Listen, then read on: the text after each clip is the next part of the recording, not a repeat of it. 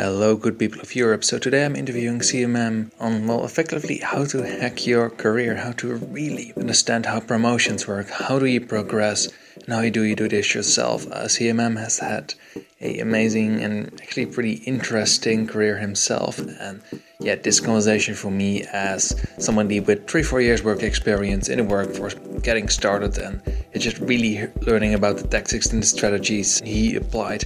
It's interesting, it's fascinating. I hope you will get some value out of this. So sit back, relax, and enjoy the show. Welcome to the Financial Independence Europe podcast, where we interview people from all 44 European countries, all of them, about optimizing your life, geo arbitrage, and making the most of your money. This with your hosts, Alvar, Arminta, and Matthias.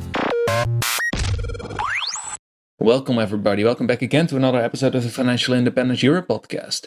So today we've actually got something pretty awesome going on. We got our first French guest coming up. Hi Mark. Hi, how are you? Great, Mark. Thank you so much for coming on to the show. It's really great to finally be able to cover France. And the special topic of this episode is going to be career advancement and how to get promoted through your career, the mechanics behind it, and kind of how to process it. And Mark, I've read quite a few of your articles and you seem to have done quite well for yourself. Anyway, to get started, could you tell the audience a little bit about yourself, where you're from, what you're doing, your background story? Yeah, sure. So I'm living in Paris. I'm in a little apartment with my family right next to the Eiffel Tower.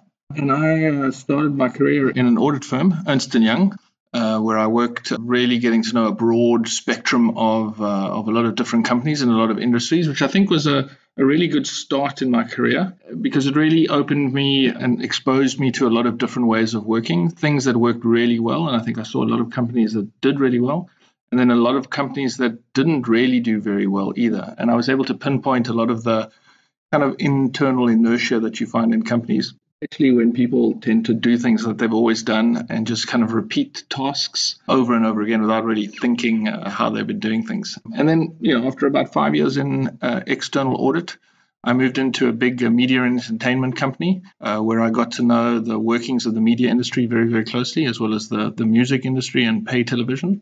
And then I moved into another entertainment company. And that's, I think, when my career really started firing on all cylinders.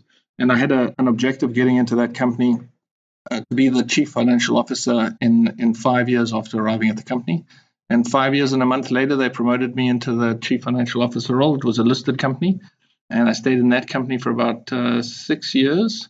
And I'm now in another company, also a listed company in France. And I've been doing my current role for about 2 years now. Okay, wow. And your blog is also called The Chief Money Man, and I believe also related to the name of your role, correct, right? Yes. I'm the Chief Financial Officer. So instead of writing, chieffinancialofficer.com, I think that was taken. I played around with a few things. In the beginning, the website was called Confessions of a CFO.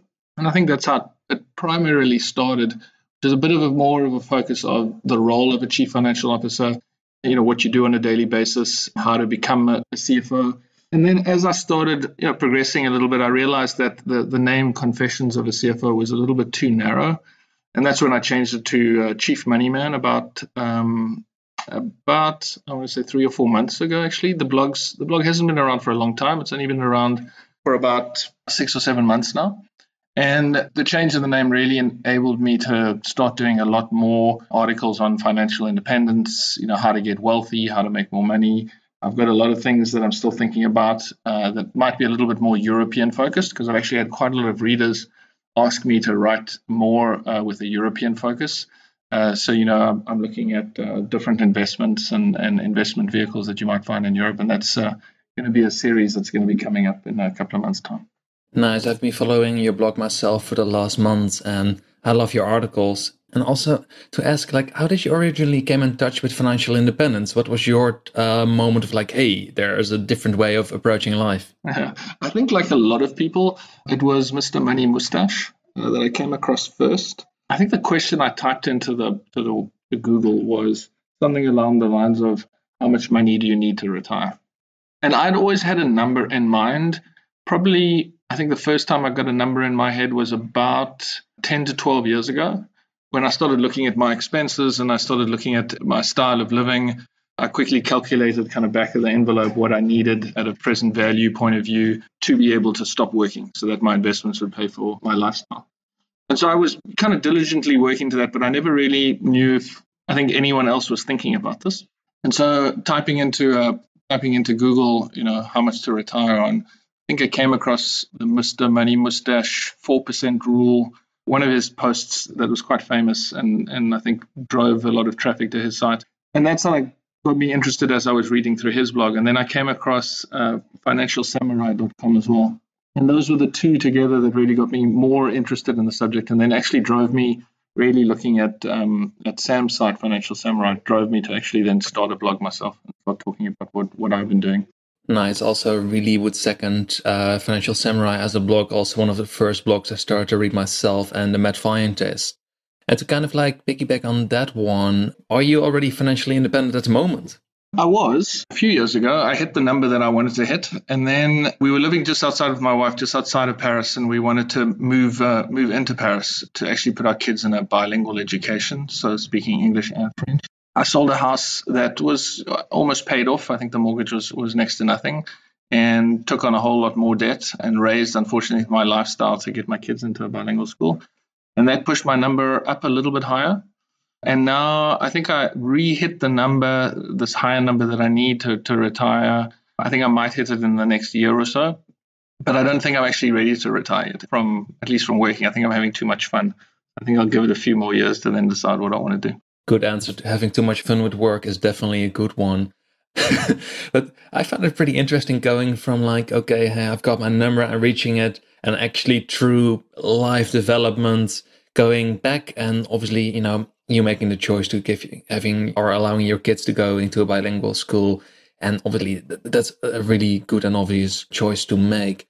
And but I'm wondering as well, like, how do you invest your money? What's kind of your approach? Are you a typical ETF man, or is there a more alternative approach going on as well? Yeah, so I started with real estate about 18, 19 years ago. So I'm in my mid-40s now, and I think quite soon after getting into the working environment, I decided that one way to build investments was to let other people pay for them for me. And I thought real estate at the time was quite a good bet, especially because I was buying real estate to rent out. And it also coincided with what I saw at the time, which was lacking, especially in Paris, was furnished rentals for people coming from other parts of the world.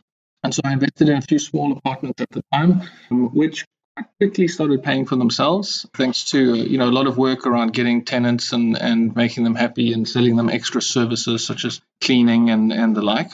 And then I think once I got quite settled in those investments, then I started investing directly in the stock market, which I think early in my career I did quite a lot of, because I'm also a chartered financial analyst.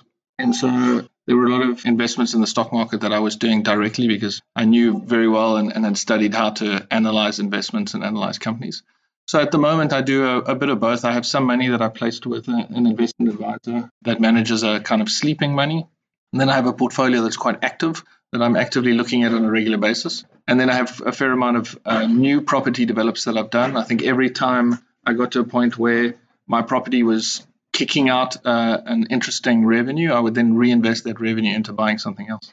Nice approach. That's really different than most people in the FI community who religiously stick to the ETF investments, and anything that's semi-risky, don't go for it. But obviously, if you stick to the basics or to what everybody else is doing, you'll never ever become truly rich or more successful than others. So you started out with real estate, from that morphed into stock picking as well. Okay. And when you say companies you knew really, really well, were these companies you had professional relations with, and because of that reason you were comfortable enough like stock picking and really investing in them? Or was it like, how did you know these companies were worth investing and would give you a good return more than an ETF? No, I think a lot of it was down to just analyzing fundamentals. So I used to do a lot of work, and I still do, looking at broker reports, looking at financial statements of the companies, trying to understand their business model. And again, because I have quite an important education around that, and because I work in finance, being the chief financial officer, I'm often looking at investments on behalf of the company and trying to figure out if those investments will meet our internal hurdle rates, what kind of risk profile they have, what are their long-term prospects. I suppose because I'm working in that quite a lot, stock picking comes a little bit more naturally to me. And as well, I have an approach, and I think the real estate investment really showed me that that can work, which is really a long-term vision. So when I buy things, it's not to buy a stock and then to sell it in 3 months' time or 6 months' time, even 2 years' time. I'm really looking to hold stock like I do my real estate investments for a 10-year horizon at minimum. So that when you're doing things like that, you tend to ignore the ups and downs of the stock market. You tend to lock in for a much longer time. And so far, it's proved, over the last 2 decades, quite beneficial. Nice. Would you consider yourself a value investor in that case? For the most part, but there are times where I'll look at some of the growth stocks. I stayed out of the first .com bubble way back when. I've seen a lot of stocks at the moment that are riding up on ridiculous multiples. I think there was a Lyft just listed the other day with a valuation up in the billions for a company that hasn't made any money. Those are the kind of things I would stay away from at the moment.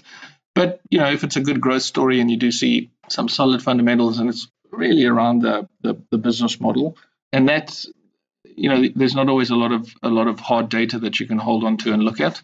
I tend to follow my gut sometimes, which is what I do in my job as well. I think a lot of it comes down to some subjective elements that you analyze and look at. And again, so far it's been really beneficial for me. Thank you so much for that. I find it really interesting always to hear different approaches towards investing, because if we all stick to ETFs and get our 7% return, which on paper is 7%, as most people think based on historical returns, but I personally view them based on the fundamentals I'm reading at the moment, that a 3.5 to 4% return over the next 10 years is a lot more likely than the 7% we're working with in our calculations. I think a lot of people are way too optimistic about the returns they're expecting from ETFs. And yeah, it would be good for more people who want to reach financial independence also to consider alternative approaches. And then kind of to jump over from there into the main topic of this episode, career advancement and how to get promoted. So, Mark, I've read a couple of your articles and you earlier explained you've made some big moves in terms of career, in terms of progression. Can you give our listeners an explanation roughly, like how does getting promoted work? Why does a company promote people? Yeah, I think that, there's some basic fundamentals. Obviously, you need to be doing your job well. I think that's a basic. Companies are never going to promote people that are underperforming. And so, whatever job you have, my advice would always be make sure that you're doing that job to the best of your abilities. But again, that by itself is not what's going to get you promoted. That's just a base that I think you need to have. Companies, and sometimes we might like to think that, are not perfect animals. They don't have systems set up where they identify the top performers. And because companies are run by people have emotions, and that takes away some of the rationality sometimes. We tend to favor people that are a little bit like us. We tend to be around our friends or people that share our interests. And companies are the same, and getting promoted has a lot to do with that as well. So not just doing your job well, but also making sure that you fit into the company culture. And this is something that I always paid a lot of attention to as I was moving between companies, because you always know what you're leaving. You never know what you're getting into. But getting a good handle on the corporate culture is important, because you need to be able to fit and be seen like you fit. And so once you get into a corporate culture where you're seen as one of the people in the company, you're doing your job well, I think another step that you need to do and need to focus on is communicating what you do. Because a lot of people that I've come across in my career, tend to do their job well, but then don't really talk about it and expect somehow magically that other people in the company will notice what they're doing and will promote them or give them a raise. And unfortunately, in companies, it doesn't work like that. I don't think I've ever seen it in my career, someone who's diligently done their job, not talked about it, and then received a promotion or got an exceptional salary increase. I think communicating what you do is really important.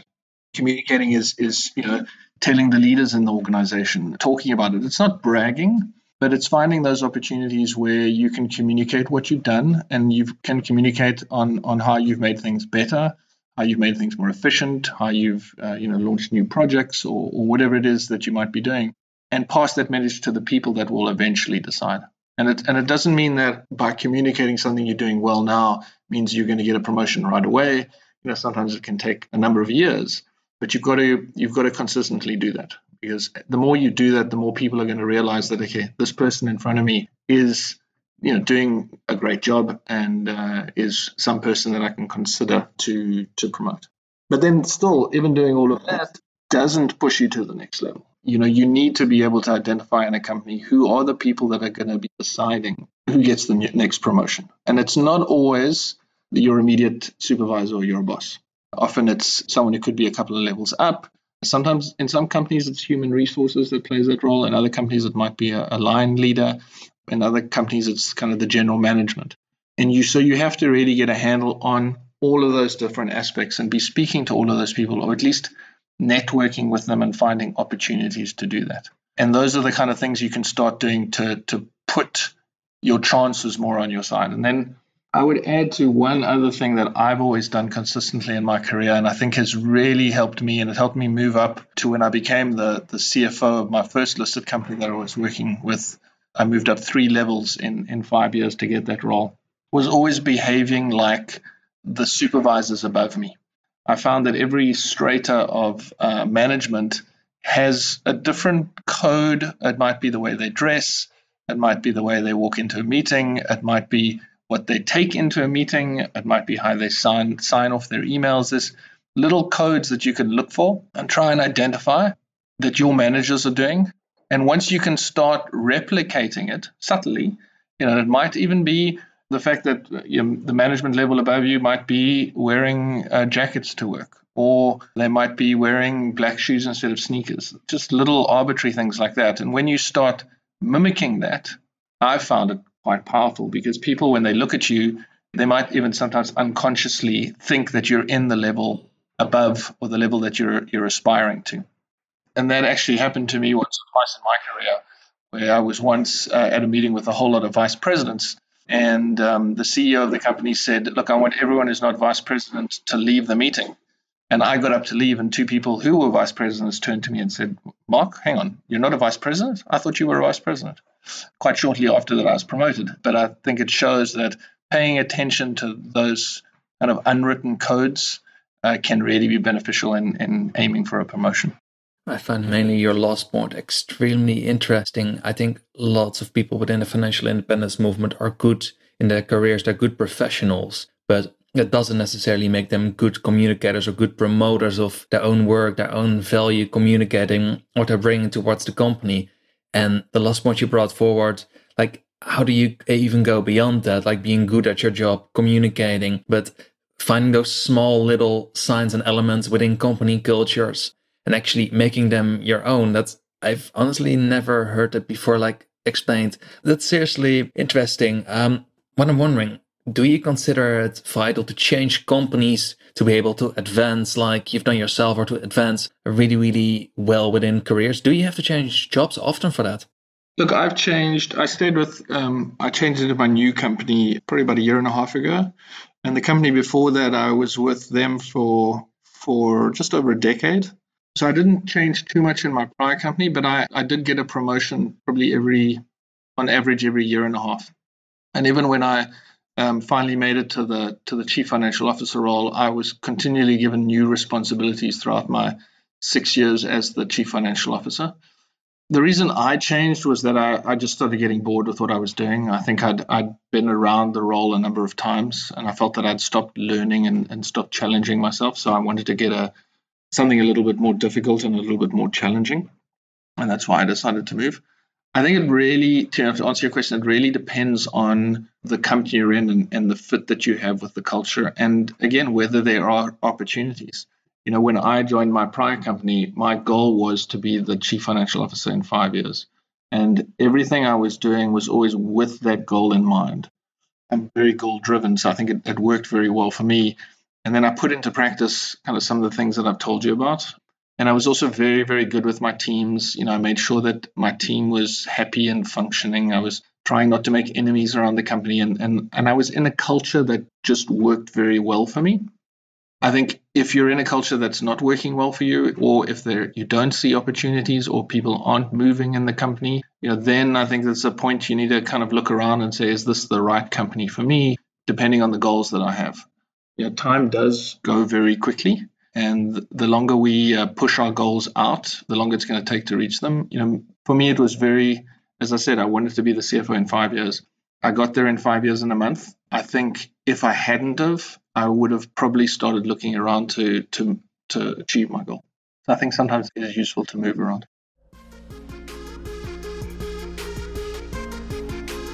So, Matthias, have you ever talked about dividend stocks, Estonian companies, or how frugal you are on a first dates or with one of your colleagues? I tried it once with a colleague and he said, dividend what? Aha, do you know I actually have a retreat that covers this all? Oh, tell me more. So this retreat, it's all about workshops and talks together with like-minded folks who share their knowledge with you. Oh, sounds awesome. Do you have also barbecue, yoga and surfing? And are we able to have a glass of wine?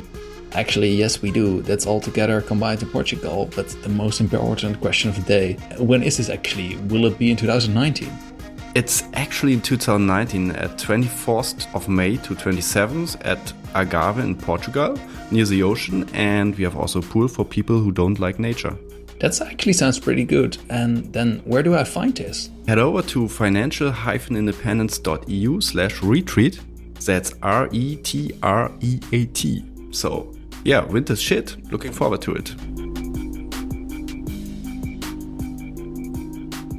The reason why I was also asking is that many millennials, early 30-ish listeners / people in their careers, they really tend to switch jobs often. Every 3-4 years seems to be the average now. In my case, my parents, they tended to stick to their jobs for like 40, 50 years. The generation before me, I'm 26 myself, tended to still like a pretty decent period. But for my own generation and definitely my own sector, IT, people tend to really switch jobs often. And the moment a better offer comes along, they jump ship. Hey, 20% salary is, I'm going for it.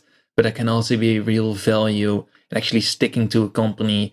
What I'm personally seeing a lot is that a lot of companies, they're really seeing so many people leaving in terms of turnover, and they're really investing in actually keeping their employees, making them competitive offers and creating environments that work. And it can be worth sticking along for quite a while on that one as well.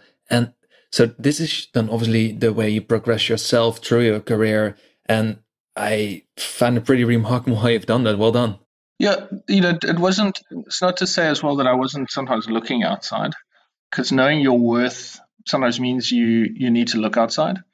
And so at various points in my career, I have considered moving out, because I always felt that if I wanted to negotiate, if I wanted to get a salary increase, if I wanted to be considered for that next promotion, sometimes you do need a little bit of leverage, and having a viable plan B, so something that you would take if pushed to, is important. And that's kind of part of a good negotiation tactic. Sometimes I find that jumping out of a company, after a year and a half or 3 years is sometimes a little bit soon. I think 3 years maybe. I find it takes you moving into a new role about a year and a half to get your head around the role, and then probably another 6 to 12 months to master the role. That's the time to then move either upwards or potentially out if you've got another opportunity. But again, it's one thing that's key is finding the right corporate culture, and jumping, too soon sometimes might be hard to find that right corporate culture that you're really going to, slingshot your career up to the top. Because at the end of the day, where you really want to make the big money is in the C-suite. And so getting into the C-suite of a company, a private company, or even better, a listed company, that's where you can make pretty serious money. And if that's your goal, that's the path you need to choose. So jumping too often in a company might sometimes as well hinder your ability to get up to those roles. And then also to ask, would you have done this kind of job for a lower salary? What drives you? You've said you're really goal-oriented. Would you have done this for half the salary as well? No, well, it's a hard question to answer, because I enjoy what I do. But I've also been very, again, focused on the financial side of it and making sure that I'm rewarded fairly for what I do. And so I think money's been an important factor in my life. And, as you're on the road to financial independence, I think it was always in the back of my mind that the more long-term incentives I could get, so stock awards or the more variable bonuses, that's where the big money is. When you're trying to get rich on a salary, or trying to get independently wealthy, it's obviously about investments, and it's obviously about saving. The less you spend, the more of your salary you're going to be able to put away. But the higher up you get in an organization, that's where other types of rewards start coming. So there's obviously the variable bonus, and then the even bigger component is the long-term incentive plans, where you get corporate or company stock. And that's where, in a career kind of environment, where the real money is. Yes, and many people who want to become financially independent, they don't tend to have the 100K, 200K plus salaries within Europe. And that's obviously, it is really great that you managed to do it. But I think for lots of our listeners, it will be pretty hard to get to the same levels of company accomplishment and career advancement. But I'm also curious about, so you're doing this in France. Have you always been working just in France? No, I worked in South Africa for a few years as well, which is a great experience. It's a different culture, and I think that taught me quite a lot as well about kind of navigating global companies. I wanted to come back just on what you said previously, because I think what's important though is yes, I've had this career, but I did stop when I was 27 years old, and effectively that was my first retirement, even though I didn't even realize I was retiring at the time. I'd made a little bit of money, not a lot. I think I was probably around the maybe 100,000 euros that I'd been able to save and through some targeted stock picking investments. And I wanted to write a novel. And so I resigned from my job. I worked as a little waiter in a bar in the center of Paris. I wasn't making any money. I worked my own hours, so the hours I wanted to work. So I wasn't beholden by a salary per se, because I had this little investment fund of 100,000 euros. And that actually enabled, that money paid for my rent and largely sustained me. I worked in the bar just because it was fun and it got me a little bit of extra spending money, but I didn't really financially need to do that. Again, it's about choosing the amount of money you want to live on. At the time when I was 27, stopped.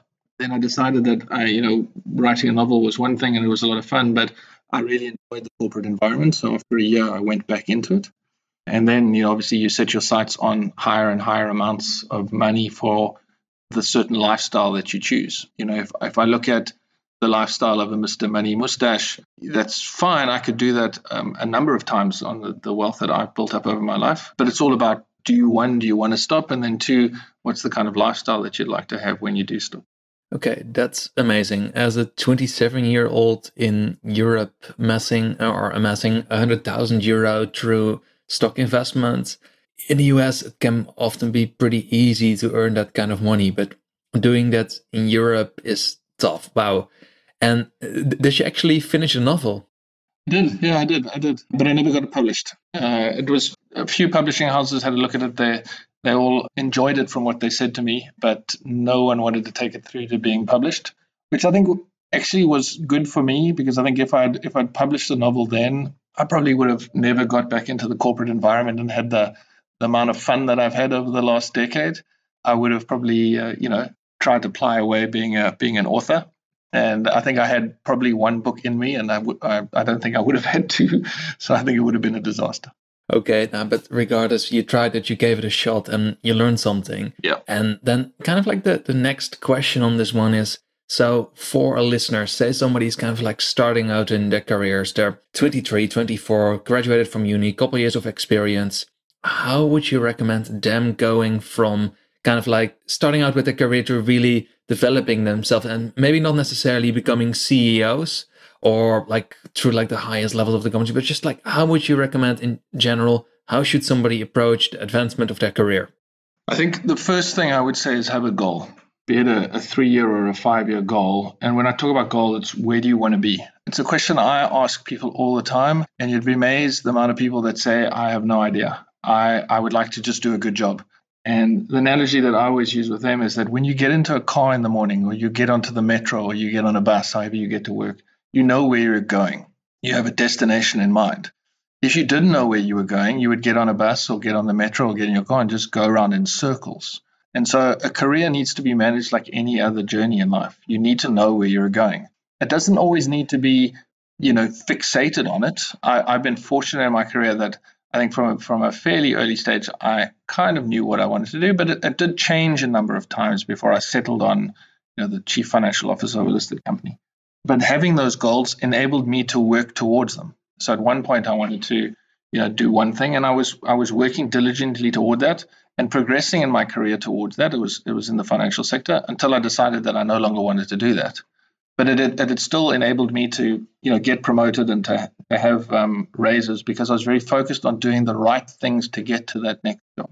And I think starting a career, you need to be able to do that. You need to have those objectives in mind. And then the second thing is something I said a little bit earlier. You need to do your job well. You need to show up in the morning, and you need to fulfill the objectives that you're given and hopefully exceed them, but really concentrate on, in the short term, doing things really well, while at the same time looking up and seeing that goal in mind and trying to understand what's going to get you closer to that goal and the things that you need to do to move to that position. And again, you want to be playing it in a 3 to 5 year rolling basis all the time. You don't need to look out and say, okay, by the time I'm 40 or 50, which might seem like a complete lifetime and such a long period, that I want to be at this place. I think that's way too long. You do need to rather look at some more short-term objectives. And every time you realize them, again, they might be different to what you set out to do in the beginning, you then set your next one and your next one. And that kind of guides you. And with that clarity of direction, I find you go a lot quicker and it's a lot easier. How do you go along organizing this? Because when I'm hearing this explanation from you, I'm 26 myself, I'm 4 years into my career. I find this extremely hard to be so disciplined and goal-oriented to organize things like that. Have you had great mentors yourself, or have you done just truly through strong planning? No, I think it's strong planning. I was a big sportsman when I was growing up, and when you're playing a game to win. So that's an objective. In a tennis game, which might not last that long, you have a goal in mind. And when you want to win a tennis game versus when you go into the game thinking I'm just going to have a good game, your performance changes quite significantly. And I think that showed me that having something to focus on in a career or on the sports field is so powerful. Think about, I don't know if you run, but think about going for a run, right? You could be thinking about, your first few kilometers and just focusing on your footsteps or focusing on the music you're listening to. But if you're not going out to run run those 5 or 10 kilometers, at some point you're going to get a bit tired and you're going to, okay, I've done enough, and you're going to stop. When you're focused on, I want to run 10 kilometers and I have a route that's mapped out to get me through my 10 kilometers, you're more than likely going to finish it. It might be hard. There might be periods where you want to stop, but because you have a goal in mind, you're going to keep going for it. And a career is exactly the same. An easy way, if it's hard to project, is to look at the role that's above you and to say, okay, my supervisor has this role, or my manager. These are the things that they do that I don't do. How can I get good at the things they don't do? And how can I, behave that I'm in that role and try and acquire those extra things to get to that next role. So when the promotion comes up, you're the one that they're going to go after. So it could just be, in a year or 2 years, I want to be in my supervisor's role. It could be, again, a couple of levels up. And those are the easiest to do because it's just kind of vertically upwards, if you will. But you've also got to kind of link that to, am I going to enjoy doing that? Because that's an important part as well. And will this role also fulfill me? There's obviously the financial side which comes with it, but you do also need to do a little bit of work on yourself, understanding, what makes you happy in a particular job, and then try and find jobs that are aligned to that. That's something I did coming right out of school. My parents got me to do that, which is kind of a fit. I don't know what it was called at the time, but I filled out a number of tests and did a whole lot of things as to what would I be good at and what roles would best fit me and my personality. And that's what got me to go into study finance and accounting and kind of got me to where I am today, because the role that I chose in the path was just one of many. It wasn't the only one that was given to me. It was the one that I think somewhere inside me excited me the most. And so that's what I followed. Okay, I find this extremely interesting that, you managed this yourself. Have you ever had great mentors or anybody who really helped you out, getting into a certain company or role? No, I haven't. I've always looked for mentors. I know I have friends and I have colleagues that have had mentors. I think I'm probably not the best networker. I try and do it because I know it's important, but I know it's also something that is not the top of my skill list. I think I've just had a hard time finding a mentor. And then I find that, when I first became the chief financial officer of my first listed company when I was 37 years old. I was the youngest ever chief financial officer in the company. And I got there without really a mentor. So I think for me, it hasn't really been a hindrance, or it didn't really make a difference. But I think if you can find someone who has more experience and can help you be that sounding board, I think it's super, super interesting. Okay, Mark, this is, I think, really great advice in general. Even if you're not at the start of your career at 35, thinking about making a career shift, just this, in general, the way you approach things, the mindset behind it, and obviously understanding the price you're going to pay for working really hard, having to put in the hours, getting the job done, but the reward in the end that comes with that. So with this topic kind of like closing up, like for the last part of the episode, I would really like to cover financial independence in France, because to my knowledge, this has never been covered before on a podcast anywhere in the world, because France is kind of notorious in the sense of people find it hard to invest money in France, to work there, really high taxes, regardless if it's true or not. That's kind of the stereotypes that many people within the financial independence movement see around France. Are they true? Yeah, no, they're definitely true. Of your salary every month, 20% goes to the government, which is under social charges. So there's obviously some money for unemployment, there's some money for pension and retirement, but then there's a whole lot of other elements that the government just uses as a kind of way to tax you. And then tax rates, the highest marginal tax rate is 45%. So you think about 45% plus 20, you're at 65%. Then you have VAT, which is at just under 20%. And then there's property taxes, there's habitation taxes, they call it, and there's lots of other little things that you end up paying.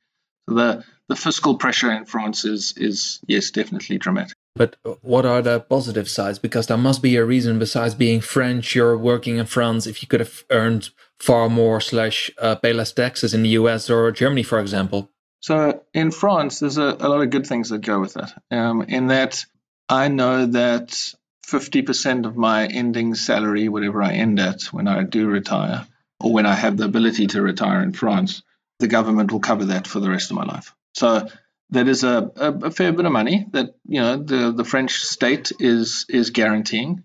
Then you don't pay any medical costs in France.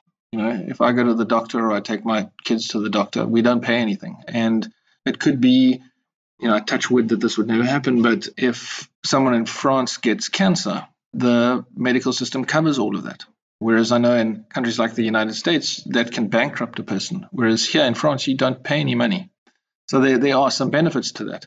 The last benefit is if you do lose your job, 70% of your salary, up until I think that the maximum you can get is close to 8,000 euros a month equivalent, is paid out as unemployment money for 2 years. Think about emergency funds. Emergency funds in France, even though I have one and I built one up, you don't really need one. Because if you ever lost your job, you have a guaranteed 70, 80% of your salary for the next 2 years. So whereas you do pay a lot of money, there are some quite significant benefits of living in France as well. Yes, and in the end, those benefits can also make the actual battle fly easier / when you're there managing it, because obviously it's amazing in the US to earn a 200k salary, but if you either go bankrupt or you have to work 60 hours a week to actually get there, or 70, 80, whatever, work like crazy and have 14 days holiday a week, that doesn't go together with a good quality lifestyle on the long term. So it is good to hear some positive sides from France, because it's not just all, hey, no dividend tax or tax advantaged accounts. That's actually a good last question. In terms of pension system, you've covered that the French state will cover a pretty nice chunk of your last final salary. Does France have any good tax advantage accounts for you to save pre-tax in? No, they don't have much in terms of tax-free accounts, but they do have some interesting tax investments that are open to the public. You got to really go out and look for them because they don't advertise them. But there are some significant real estate investments actually that can wipe out your annual income tax for the next 3 to 5 years. And for somebody pursuing financial independence in France, if you would have to give them a quick, simple advice approach, what would you say? Work and save, or go a different way? No, work and save definitely, and focus on, again, longer term investments, because that's what works in France. There is obviously investing in the stock market, but there are a lot of taxes around that as well. And that's maybe what pushed me to real estate, in fact, early on. because real estate can be quite a good tax-free investment if you know how to do it correctly. Okay, that's good to hear. And also, financial independence can be done in France, and there's more than just Switzerland, the UK, and Germany. I personally have never looked into moving to France. Actually, well, I have looked into Paris, but it's just good to hear there are more approaches than just, hey, save up a bunch of money, withdraw 4%, and leave it at that. So, Mark, thank you so much for that answer. And I would like to throw our last final standard questions at you for the episode. Are you ready for it? Yes, go for it. Great. So, Mark, first of all, where can people find you in terms of blog, podcast? How can they contact you? Yeah, so they can find me at www.chiefmoneyman.com. Great. So they can get in touch with you via that way. And if what is one resource not well known you would recommend to others in terms of book, podcast, blog, news article? What is the one thing you would recommend? And please read, listen, watch this. Well, definitely your podcast is one that I would recommend. And I think we talked about it. It is well known, but I think Financial Samurai is a great resource. There's a lot of good history that Sam's been writing for a good number of years. So don't stop on the first page. Get back into some of the historical elements. There's a lot of good reading on that website. Absolutely, and I really find his analytical approach and the way he engineered his own resignation package really interesting. I would also definitely recommend, please check out Financial Samurai. We'll add the link to the show notes if you can't find the link. And the last question of today, the number one actionable tip for somebody on the path to FI. What is the one thing you would tell people, please do this? It's the most effective thing you're ever going to do in your life towards financial independence. Save more money. Spend less. Easy, simple, and effective. Exactly. Great. Mark, thank you so much for coming onto the show. Thank you for having me. Thank you guys for listening to this episode. We hope you learned something new and enjoyed the show. You can support us by doing this. Subscribing through your favorite podcast program and leaving us a review. Following us on Instagram and Twitter at Financial Independence Europe. Sending us an email with questions and feedback. We would love to hear from you. All the mentioned articles, books and cool resources can be found in the show notes at financial-independence.eu. Thank you for listening and see you next time.